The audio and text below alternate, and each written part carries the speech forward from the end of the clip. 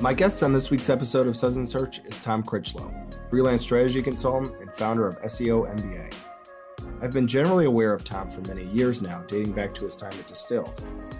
After launching the Distilled office in New York, Tom worked at Google for a couple of years, and then for the past 8 years, he's been an independent consultant working with some of the most iconic brands in the world. Tom blogs often on his personal website, tomcritchlow.com. I highly recommend you check it out. His writing is smart, it's silly, but more personally revealing and honest than the typical blog posts in our industry. I'm going to start our conversation asking him about a recent post he wrote titled 8 Years on the Road. Roughly 8 years before this broadcast, Tom set out on a journey as an indie consultant. Each year, he writes a reflection on the prior year, both personally and professionally. The one thing that's clear is that Tom is fond of life as an independent consultant. He enjoys the lifestyle and the freedom it provides. What's really interesting is that after 8 years, he genuinely still enjoys the work. We're also going to talk about SEO MBA, an online training course for ambitious SEOs. The two courses, Executive Presence and the Art of Client Management, help SEOs looking to get into the highest levels of client work or get a seat at the table with the C-suite. Grab something cold to drink and join me for a conversation with Tom Critchlow. We'll talk about how the majority of his work is now P&L first. We'll spend a little time chatting about the advice he'd give people beginning an independent consulting career. Hint, he's written the blog post. And I'll finish our conversation talking about a curated art collective he started called Fiercely Curious. All right, Tom Critchlow, welcome to Suds and Search. How you doing? I'm good. Thanks for having me on. How you doing? I'm doing great. I'm looking forward to talking to you. I read a blog post of yours, and I want to recommend to anyone watching that they check this out. It's called 8 Years on the Road. As I understand it, this is a blog post you write every year around the time of the anniversary of you working for someone. That's true. Of you stopping working. So I love this idea generally of an indiversary, I guess is an indiversary. But the writing is really excellent too. You're really transparent. You mentioned some work that you're really proud of, but you also mentioned some work that didn't go as well as you wanted. Just talk to the audience about your indiversary and how these posts have evolved over 8 years of writing them. It's got to be some interesting takeaways. Well, firstly, thanks. I've been doing it for 8 years, so I guess I have a little practice. I think one of the things that I've appreciated most about my independent journey, working for myself, is finding a community and network of other people like me, other independent consultants, freelancers, business owners, and so on.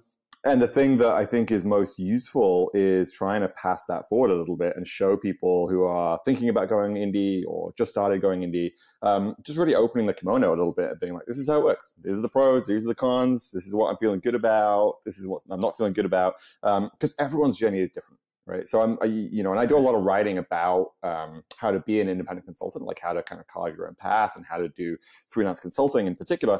And I always try and avoid the kind of prescriptive language. Like, you should do this way, right? It's less about me telling you how to do it and more about opening up possibilities to say, maybe you could consider these options, right? And specifically trying to kind of zig where everyone else is zags. There's a lot of writing out there about freelancing and consulting that will try and force you into a box. It'll say, you must do it this way. You must, charge for value. Don't charge for time.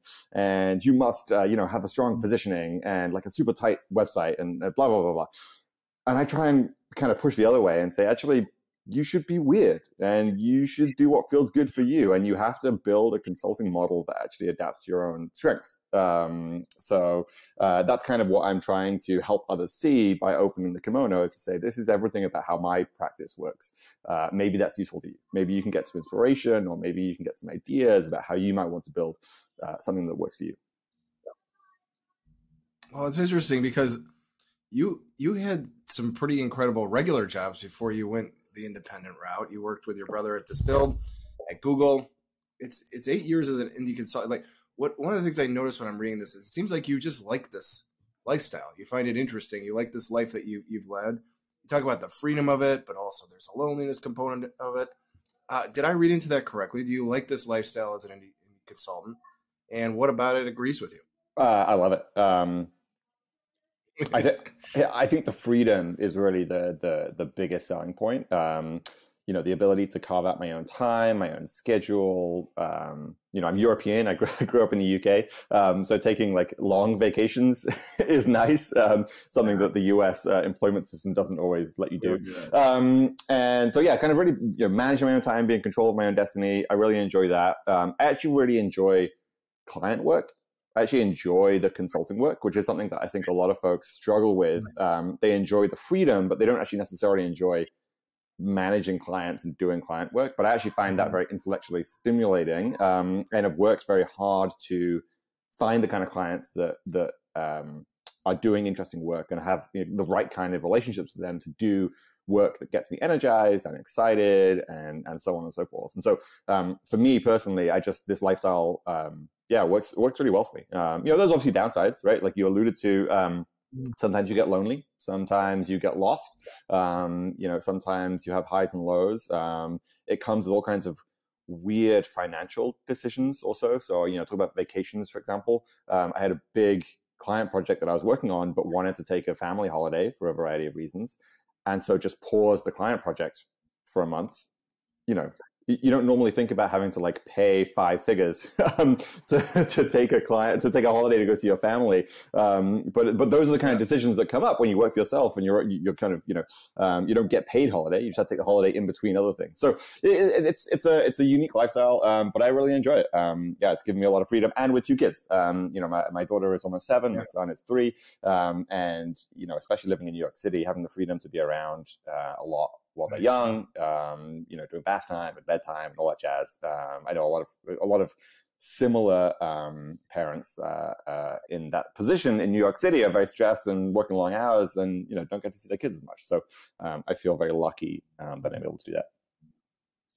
Yeah, no, I'm an outdoor kid as well. I don't think I'll be an indoor kid for the rest of my life. So, the other thing I noticed is reading through this post that's clearly changed in the last couple of years is the SEO MBA program has really consumed a lot of your bandwidth. And, you got a lot of questions about it, but one of the things that you said right away is that you knew there was demand for it. You didn't necessarily have a plan for how you were going to do it, but you recognized that people would want this. What exactly did you notice? What was the need you were filling? The impetus for the whole thing came because I was doing a consulting project with a big Fortune 500 company, and I was actually helping them. So first of all, I did an SEO strategy for them, which was not a kind of here's what you need to do for SEO, but more so actually here's the team that you need to build. Here's the level of investment you need for SEO as an organization. I think it was slide 3 in that PowerPoint deck was you need to hire a VP of SEO, and they're going to have this whole team underneath them. And so, my client, who was the CEO at the time, takes it to the board approves the budget. And then he turns around to me and he says, well, we've got to hire the VP of SEO. That's your job now. Go and find me a VP of SEO. And so I spent pretty much all of 2020 just running back-to-back interviews with senior level SEO professionals, right? Like a kind of who's who of all kinds of folks in the industry. And just really struggled to find people that had the executive level kind of demeanor and skill set to interface directly with the CEO of the organization, who's a very demanding individual. And, met lots of folks that I think knew more than I do about SEO. Frankly, like tons of very capable professionals, people who really know SEO inside out, but I just didn't feel comfortable putting them in that business level situation. And so that all came to a head when we had somebody we were this close to hiring. And I just said, I think I found the right candidate, but they're just missing a little bit of that executive presence. And the CEO of my client, he said, well, why don't we just hire this person and then you can teach them executive presence? And I was like, yeah, I could do that. And then I was like, wait a second, I could do that. And so that was really the genesis for the SEO MBA. It was like, I could do this training program. I've always loved teaching. It's something that I've really enjoyed.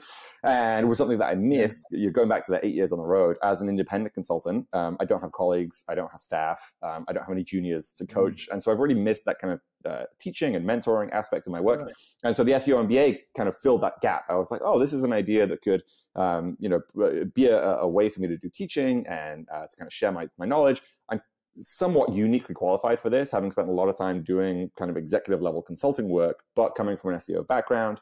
And I know that there's demand for it because I've just spent 12 months not giving people jobs because they don't have this skill, right? Like it was very, very clear to me that even if they didn't know they needed it, I knew they needed it, right? People were sat in my position, Right. you know, all across the world, not giving people jobs because they didn't have the skill set. And so that was where I was like, this feels like a thing that I need to teach. And that was a Jennifer. So I started the newsletter. And I kind of knew there was demand, but the demand really outstripped what I expected, honestly. The newsletter already took off straight away. I started writing all of those kind of free articles, and then I launched the first course, the course on executive presence, that launched last November. So it's been about a year now, just over a year since the first course came out. I did a second course called The Art of Client Management, specifically focused for kind of agency side SEOs. That launched at the beginning of the summer. And yeah, it's been a wild kind of journey. You know, you talk about the independent lifestyle. It's interesting that, you know, going from when 100% of my income was consulting, you know, I send 10 or 12 invoices a year, and that's like my yearly revenue. And then suddenly I have just like Stripe notifications kind of pinging in my inbox. It's like somebody bought a course. And that's just a very different tempo and rhythm to structure my work and my life around. You know, I feel like I had a very good understanding of what consulting work looks and feels like. And now I'm a course creator, I guess, right? You know, the SEO MBA is somewhere around 50-60% of my revenue these days. So it's kind of a big chunk of that, but has very different cadences to consulting work. Yeah, it's interesting. And, you know, you mentioned the two courses, the executive presence and the art of client management. This is different. Now, you're right. There isn't anything out there where there's a lot of online courses about keyword research. There's a lot of online courses about page speed or technical SEO or something like that. These are different skills. It's kind of, if you could indulge me, what are the skills you're learning in those two courses, and how are they different from each other? What are the you're going to be becoming an executive. You're going to be able to talk to the C-suite. How do you teach that, and what sorts of, sounds like a lot of EQ work. How do these two courses differentiate from themselves? Yeah, so there is a lot of overlap between the two courses, actually. But the executive presence course, which is kind of the flagship course, is really about interfacing with anyone who is at the executive layer of an organization, whether you're in-house or whether you're on the agency side. Not really designed for folks who are working with like mom and pop kind of situations, right? That's kind of less of the focus. Really kind of like larger organizations where, you know, being an executive and like, you know, working cross-functionally means something, right? That doesn't really mean anything to a smaller organization. But as the organization gets bigger, the skills you need are putting a strategy together, right? Presenting that strategy to senior executives cross-functionally so they understand what you're trying to do. Building a business case so that you can actually drive your strategy to real business value, whether that's revenue or impact, whatever it might be. And then, you know, we talked specifically about building presentations because that's such a big part of kind of influence and getting buy-in. And then finally, working cross-functionally. So working with other teams. You know, I think one of the defining characteristics for SEO is that while there is an SEO function inside organizations, the SEO function typically has almost no ability to be self-sufficient. Right? They don't have product resources. They often don't have content resources. They don't have marketing resources. So they have to persuade all these other teams to do work for them. Right? So your whole job as certainly in-house or even agency for a large organization, your whole job is convincing other teams to assign resources to your projects. And that is a game of influence and persuasion and advocacy and education and so on and so forth. And so that's really the where the course focuses. So that's the executive presence course focuses on those skill sets. The art of client management, it focuses on a lot of the same skill sets, but specifically looking at it from the agency-client relationship. So, you know, you're less embedded inside the organization. It's more about understanding the client's organization through your point of contact, making sure that you're kind of dealing with your point of contact in useful and interesting ways. You know, I think one of the biggest reframes in the whole course is going from a model of sending deliverables, like sending recommendations, and learning how to work collaboratively with your point of contact, right? So figuring out when to invite them into the process of decision-making, strategy building, business case building, and so on, so that you can have the same outcomes, right? Again, the goals are the same. You're trying to get these cross-functional teams to do work for you, assign resources against your projects, but it's doing it in a different context. So that was kind of and you know, again, the reason for the Art of Client Management course was because I just heard that agency SEOs in particular didn't relate as much to that kind of executive level challenge that in-house folks deeply relate to, right? Unless you're really in a kind of consultative mindset already, if you work at an agency, you're still in that mindset of like sending deliverables, having a project plan, and so on. You kind of arm's length removed. And advice like go make a friend in finance, or when you're presenting to the CEO, like that doesn't resonate with a lot of agency SEOs because they're not often presenting to the CEO and they have no way to go get a friend in finance, right? So that was kind of the impetus for having the two courses, just having a bit of focus and segmenting my audience into useful segments and building a course that resonates with the right people. So. Well, it's awesome stuff. I mean, it seems like it's coming from somebody who has walked the walk. You've been in these sorts of conversations and had these struggles before. You've gotten through them. You've seen it. And then the other thing is, it does seem to appeal to a certain type of an SEO who's aspirational, who wants to get somewhere further in their career. And I mentioned those two things because there's almost an example in this blog post that I mentioned where you say that you kind of, without noticing, the majority of your work now is P&L first. So you're doing SEO work and strategy work that is P&L first. That's very interesting. I would argue that that's where the really interesting stuff happens and where you can create the most value. Before I get too far down the road, what does it mean that the work is now P&L first? And I guess the second part to that question, this is listed under the good parts of your year. So what did you enjoy about this sort of work? Yeah. I love making sure that the work that I'm doing is realistic. And I think that means lots of different things, but I think that in essence, it means that the things that you're trying to get the client to do, they are actually able to allocate resources against. And I think SEO in particular often falls into this kind of uncanny valley of here's a bunch of recommendations or a bunch of ideas, and the client just has no way of doing them. Like literally no means or no mechanism for actually allocating resources at that level. And that's true both at the kind of individual recommendation level, but it's also true at the kind of strategy level, right? And so when I say P&L first, what I mean by that is creating strategies for clients that have an implicit or explicit component which says, here is your budget for the year.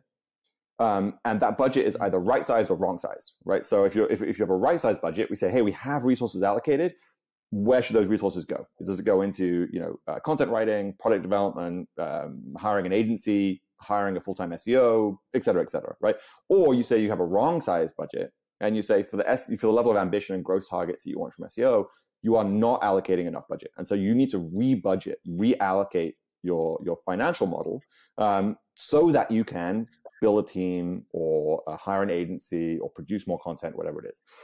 There's this kind of underlying idea that I've really been pushing on, which is that a lot of SEO recommendations come as outcomes or outputs and are not very well connected to inputs, right? So a lot of people are like, well, if we could capture this opportunity, or if only we could rank for all these keywords, but don't convince organizations or don't educate organizations very well that those are directly related to inputs. Like you have to actually ship changes on the product side, or you have to actually produce content, or you have to go and do link building campaigns, whatever it might be. And executives too often look at SEO as kind of a black box, right? You focus on the outcomes, like the opportunities, but without really understanding that requires creating 500 pieces of content, or hiring more front-end developers, or whatever it might be. And so when I talk about doing P&L first work, it's really about kind of embracing that ambiguity and embracing that challenge to say, how much money is this business allocating to this channel, and is that correct or not? And I've really enjoyed it, I think, this year specifically because it's been a growth period for me, right? I think if you asked me 2 years ago, kind of to read a P&L and work with a P&L, I would have been like, yeah, kind of, sure. I can kind of muddle through. Like I've had some exposure. I know spreadsheets well, and I have a degree in math. If you asked me like a year ago, I would have been like, yeah, I'm pretty comfortable doing that. I've done it once or twice. And now if you ask me, I'm like, yeah, actually, I'm pretty fluent, I would say. I'm certainly not expert, but feel very comfortable working in that medium, talking about a P&L with a CEO or a founder or an executive team. And that just gives me, to go all the way back to the 8 years on the road, right? One of the things that keeps you going as an independent consultant is the opportunity to keep learning and keep stretching yourself. So that's kind of the context for the work that I've been doing. I think there's also the background of the kind of financial crisis that we're in, right? The recession, whatever you want to call it. I think it's just motivated a lot of clients to suddenly be much more mindful of the P&L also. There's just a different kind of financial atmosphere now than there was, 1 or 2 years ago. No, without question. Some of the things that are really interesting that you're mentioning are like you're talking about conversations that happen in specific rooms, right? You're in with the C-suite. You're talking about your coursework where you're going to have a presence to talk to a C-suite person. For people who are sort of in that middle stage of their career, but they have the aspiration, they want to get there. What tips or strategies do you have to get in those rooms, to get in those conversations where the good stuff happens, where you have a seat at the table with CMO or with somebody who has a lot of, I would doubt many SEOs watching this even ever have seen the P&L of a company that they work with. Right. How do you get up the food chain where the decisions really happen? Yeah. I think 2 big strategies. The first is having a stance inside an organization, and this happens again either agency side or in-house, having a stance that the work that you're doing is a kind of team player with the rest of the company's strategic priorities. And what I mean by that is, I'll give you an example. I looked at Etsy's quarterly earning reports recently, right, as a kind of proxy for what Etsy cares about, right? And Etsy is SEO is a huge channel for Etsy, right? Organic traffic is a huge channel for a company like Etsy, and SEO is not mentioned once in their quarterly earning reports. Instead, Etsy is talking about adding video content to product pages, improving their on-site search, expanding into new countries. These are kind of these big strategic priorities of the organization that they're communicating to Wall Street. Obviously, there may be slightly different priorities internally, but this is what's in the quarterly earnings report, right? And you can use that as a kind of proxy or a case study to say, if I worked at Etsy and I'm trying to get SEO things done, I have to make sure that those are relating to the video content that's being produced, the video on product pages, the on-site search, and the international expansion, right? And the beautiful thing about SEO is that it's so multifaceted that you can often take whatever you want to do and align it with the company's priorities, right? You're either going to produce a better user experience or grow into new markets or find new way to make new pages or whatever it might be. There's lots of ways to align with what the company wants to do.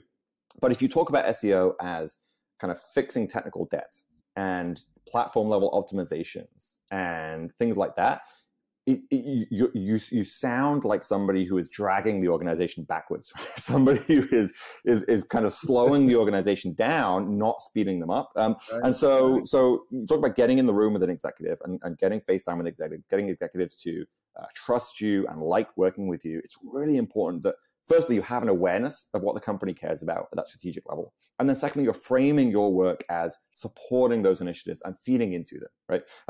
I think that's kind of the biggest stance and kind of change in working style that will get you that kind of seniority bump. But that doesn't necessarily get you in the room, right? Like if you're in the room, that helps you stay in the room. But to get in the room, I think it's also really important just to ask, right? And I think a lot of people in professional situations forget that proactive and deliberate kind of career management can get you pay rises and promotions. And that it sounds kind of like you're selling out, and it sounds like you're playing politics and all this kind of stuff. And yeah, but like that's, if you're not doing it, somebody else is, right? And usually there's somewhere that you can have a friendly face where you can say, hey, can I just be in the room? Right. So, hey, I gave you this SEO strategy. You give it to your boss and you say, hey, when you're presenting this up the chain, can I just be there to watch?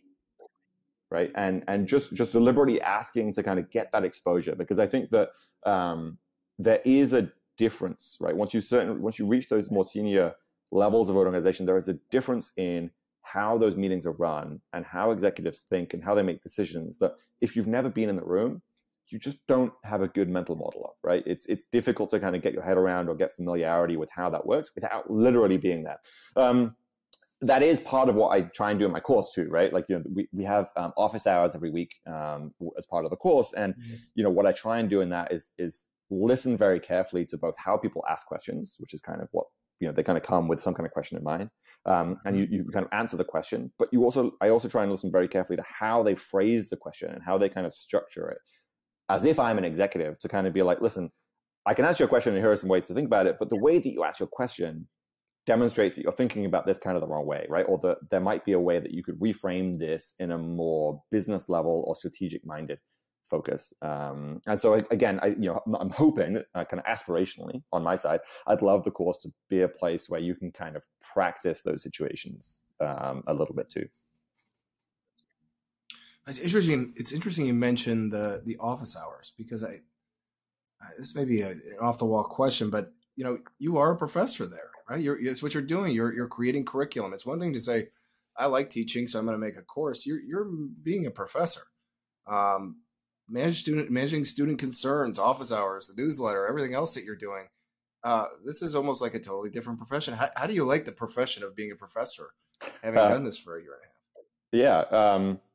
Professor feels like a very grand term. I don't know if teacher maybe that sounds de-emphasizes that.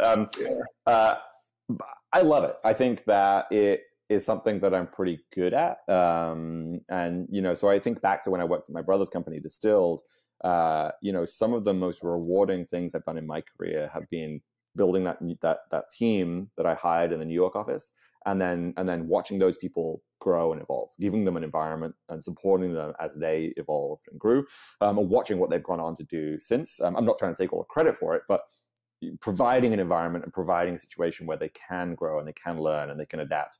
I've always enjoyed that, and I think I think it's one of my skill sets in terms of kind of breaking things down, explaining them well, giving people the space to kind of reach their own conclusions. Not just like forcing my style on other people. And so I've always enjoyed it. And building the SEO MBA has just kind of deepened that and furthered that. I've really enjoyed, the office hours is kind of the favorite part of my week. It's like I get to talk to folks from all over the world. I had, the last one that we did a couple of days ago, we had folks from Australia. We had folks from Texas. We had folks from the Netherlands. You have people from all over the world joining in and dialing in all kinds of different issues. And you get a chance to have a small group to just talk about them, right? Offer reflections. Sometimes it's as simple as offering support also, or like sharing successes, right? Having a format to say, hey, good job. That sounds like you did that really well. That's also important. So I really enjoy it. I think the core SEO MBA courses are self-paced, so they're kind of pre-recorded videos. And so the office hours is the only live component there is right now, but I'm actively thinking about how to shake that up a little bit and maybe do a little bit more live instruction as well, because I really enjoy that energy that comes in the room through kind of teaching. Outstanding. And you mentioned something earlier that I have to circle back to. So, and you mentioned in this post too that the SEO MBA program is successful. It's growing, but it's been draining. You say that you weren't going to go full gas on the courses in the next year in favor of more client work. So it's almost unbelievably, you say you derive energy from the client work. You said that on this broadcast that you like to do to interface with clients, and this seems counterintuitive to me. I thought you made the course to step back from all the client work, put your feet up a little bit, and not to have to worry about the next deadline and the next sale and the next client meeting.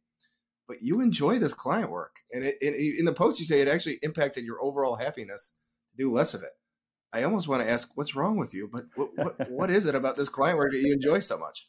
Well, yeah, and everyone has the same reaction that you have, which is everyone thinks that I launched the SEO MBA as a way to scale back the client work, right? And to quote unquote build passive income or scalable revenue, all that kind of stuff.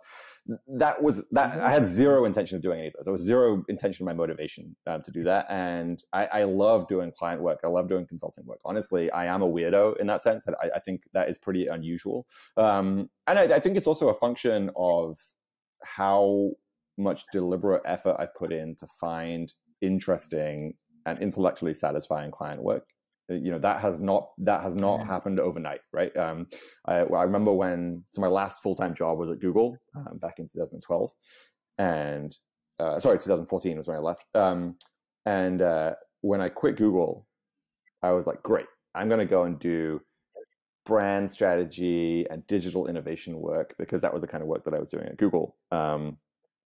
And of course, nobody knew me for that work, and I had no reputation in the market. And I was also still kind of young and naive. And so the first clients I got when I quit Google were SEO clients. People would be like, "Hey, oh Tom, yeah, I know you from the SEO world. Will you do some SEO consulting?" And it was absolutely demoralizing to be like, "Oh, I'm stepping back into this identity that I thought I'd left behind." And it's been 8 years. It's been 8 years of deliberately trying to expand the work that I do into more interesting and intellectually satisfying work. Not that SEO work isn't those things, but for me personally, there are more interesting ways to look at it. Right? We talked about the P&L first work and so on. Right? So I just did a project just at the end of last year, which was directly SEO focused. But the question was, how much should we allocate to SEO next year on our P&L? Right. So nothing about like, what are we actually going to do from an SEO perspective, although you have to kind of think about that to work backwards to the P&L. But that was a consulting project and it was great. I really enjoyed it. So I'm still SEO adjacent, if you like. I haven't abandoned SEO as work, but for my own personal consulting work, I want to make sure that it's intellectually satisfying and interesting to me. And so, and that's been a journey, right? So the SEO MBA has been fascinating for two reasons. One, it's very much pulled me back into that kind of pure SEO world, which isn't a bad thing, right? Mm-hmm. But has been a world that I've been trying to kind of broaden out of for a while. And the second thing is just, I had found a really great rhythm of doing consulting work. So when you have clients come, you have busy periods, and you have quiet periods. I'd done it for long enough that I could trust that when the quiet periods came, I can use that as downtime. I can do my blogging. I can work out. I can go bike riding in the afternoon or whatever it might be, take a vacation. And I can trust that there's enough client work coming down the pipe that it's all going to work out. And I found a good cadence and rhythm for that. With the SEO MBA, I suddenly have this thing which is always on, right? Like the flip side of passive revenue is that it's never actually truly passive, right? And there's always more to be done, right? So I can build some email funnels to sell the course better. I can do some manual outreach to sell some agency plans. I can update the website with more content and do some, God forbid, SEO on the SEO MBA. There's I could do some more social tweeting. There's always more to be done for the SEO MBA. And that has been more anxiety inducing and stressful than I thought it was going to be. Right. And I think I don't think it's a problem in the grand scheme of things, but I think there's a transition period, right? Much like when I first started consulting felt very anxious and stressful, and I didn't know where my next paycheck was coming from. I think much like being a kind of course creator or whatever you want to call it, will just require a transition period. I think I'm finding my feet, right? I think I'm getting a hang of it, but that was more destabilizing than I realized. It's been a really interesting journey to look back on it and it's been incredibly rewarding. It's been pretty successful, and I feel very grateful for all of those things. I really love running the SEO MBA, but it has also been it's been a little bit more stressful, and especially juggling that with client work, right? I think client work is, having clients expecting things from you is almost always trumps any other priority, right? It's very easy to live a life where you say client work is going to be the primary thing that is driving my deadlines, and everything else is secondary. That's a lot easier to manage than I have client works that I'm beholden to, but I also have this project that I'm trying to build. Those two things are very much in tension, right? Self-directed deadlines and client deadlines kind of mashing against each other is hard. And so I think, this is a long-winded ramble. If I could kind of encapsulate it as I think, for anyone who is carving their own path, doing their own thing, don't underestimate the challenges of trying to have two competing priorities, right? I think a lot of people are looking at consulting as a way to feed the startup they're trying to do or whatever. And I think you should be cognizant of how hard that can be. Yeah, it's amazing. I really enjoy everything you've written about this topic, but indie consulting in particular. The last thing on this front, though, I've been following a lot of talented people who are losing their jobs. This is a tough time. You log into LinkedIn, it's like another person every day is looking for a new gig. So, unless I'm mistaken, it sounded like you entered this independent consulting thing voluntarily. I didn't. For me, in 2009, the company I worked for went belly up. All of us lost our job, and this was one of the luckiest things that ever happened to me. And so I wonder if this might be a period of time where a lot of talented people will turn to that independent consulting approach that you did. And when they do that, I wonder if you just have some rules of the road, some some advice you have for transitioning from agency life or in-house work to independent consulting. What are the kind of the first year like, first 6 months like for these folks who might be making that transition? Yeah. Funnily enough, I have a blog post on this topic with kind of laying out year 1, year 2, year 3, and so on through these kind of phases of independent consulting, which we can put in the show notes. I think that I think there's really two ideas that should propel you through the first year, and that is pay the bills no matter what kind of work it is, right? So going back to my own story, right? I had a lot of angst about the fact that I was doing SEO consulting and wanted to be doing a different kind of work in my first year. And the good news is that when you work for yourself, you can evolve and adapt much more fluidly, right, than having to quit a job and start a new job, right? When you work for yourself, it's a much more organic and iterative process. Every new client is an opportunity to push it slightly differently, sell it slightly differently, go a little bit more senior, do different kind of work. So don't be so hung up that the kind of work you're doing now is not the kind of work you want to be doing forever, because you're not stuck in a particular box, right? That box is going to evolve and adapt much more fluidly than you might think, right? So the flip side of that is be comfortable just paying the bills, right? Just like step one is, can you replace your income that you had as a full-time role with client work, right? And if you can do that, then that's kind of your first baseline. That's your kind of first like Maslow's hierarchy of needs, right? And then from there, you can start to adapt and grow. And doing that in the early days is a very kind of manual process of activating your network, building and activating your network, right? So again, I think a lot of anxiety for people who work for themselves is about, I got to do marketing, right? I have to build a website and I have to do blog posts and I have to do all of this stuff. And I mean, yeah, you do, right? That stuff all kind of works, which is why people tell you to do it. But it doesn't have to be this grandiose thing, right? Again, in the early days, it can be much more scrappy and much more iterative and much looser than it can be as you go further on, as you really want to scale it out. And a great example of this is to recognize that you're not doing quote unquote marketing to get clients directly, right? Everyone has some notion of a network.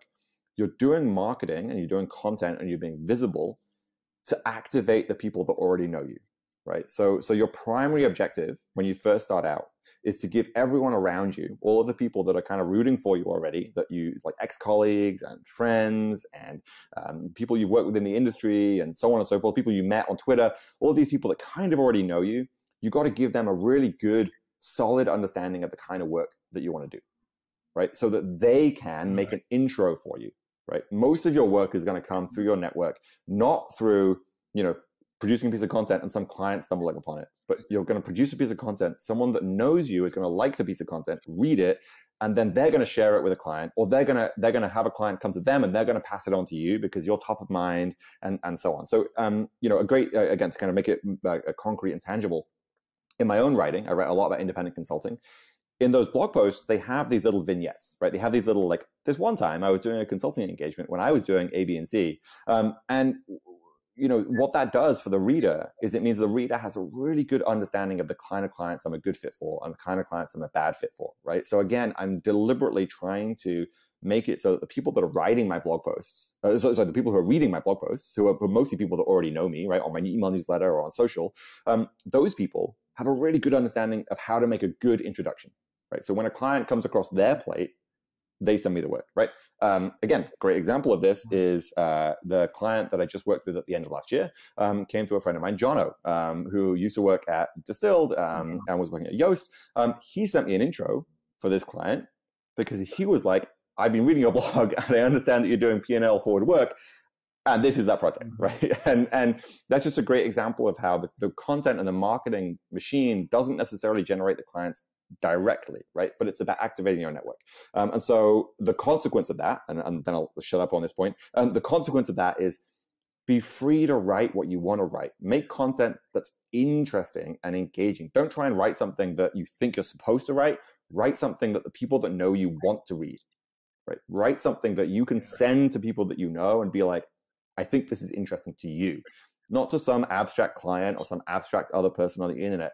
Write it for the people that know you and make something interesting, and try and write it with that kind of freedom and looseness that gets people excited. And then good things will happen. Oh, that's outstanding. Well, I'd be remiss if I didn't ask you about Fiercely Curious. As I understand it, it has nothing to do with digital marketing. What is Fiercely Curious, and how are you involved? Yeah, Fiercely Curious. So this was actually the kind of thing that actually got me to quit Google in a weird kind of way. So it's a business that I run with my partner. She has a background in fashion design and in art, and she knows a lot of artists. She has a degree in fine arts, and we had this idea to build an online curated kind of collective of Brooklyn-based artists. So it's a website. We don't have a physical presence, but it's local in the sense that it's only focused on Brooklyn, which is where we live. And, it has been a little bit on the back burner, I think, over the past few years, like having kids and a pandemic and so on and so forth we haven't put a lot of time and energy into it. But certainly before the pandemic, we used to do these kind of big pop-up art shows around Brooklyn. We'd get like an abandoned warehouse space and throw an art gallery in there for like a week. So it's been a really interesting project. It's been very creatively rewarding, and we're keen to kind of start picking it back up again now that the pandemic is maybe kind of not over, but in a new phase. Now the kids are getting a little bit older, so it's something that we're kind of actively thinking about how to kind of reinvent for a second act. But it's been great, and I think to come back to kind of connect the dots a little bit to what I was just talking about. Fiercely Curious has been an incredible way to meet a new kind of network, right? To be involved, to be embedded and involved in the kind of art scene in Brooklyn in a way that would have been hard to do without being an actual part of it. So Fiercely Curious has been great. It's been, met some amazing kind of lifelong friends through it. We have art on the walls because of it. It's been really rewarding. Stay tuned, I guess, for Act 2. Awesome. Well, listen, Tom, I do a lot of these shows. I try and read everything I can from everybody who's on here. Your writing is like some of the best I've read. I find it really, the way your brain works is really interesting. And I'm going to make sure to link to many of the articles that we mentioned here today so people can read them as well. But if people want to connect with you or learn more about what you have going on or SEO MBA, what's your favorite social media? How do people connect with you? I'm pretty active on Twitter. That's kind of until Twitter goes up in flames. At Tom Critchlow on Twitter. That's the best way to get in touch with me. DMs are open. And then tomcritchlow.com is where I do a lot of my writing, and obviously SEOMBA.com for the courses and such. So those are the primary channels. But I'm pretty open, available. My email's there. My DMs are open. So reach out. All right. Well, I've enjoyed the conversation. Until I see you again, Tom, I'll give you a virtual cheers. For everybody listening, we'll be back next week with another episode of Suds and Search. Thanks, Tom. Cheers. Thanks for having me on.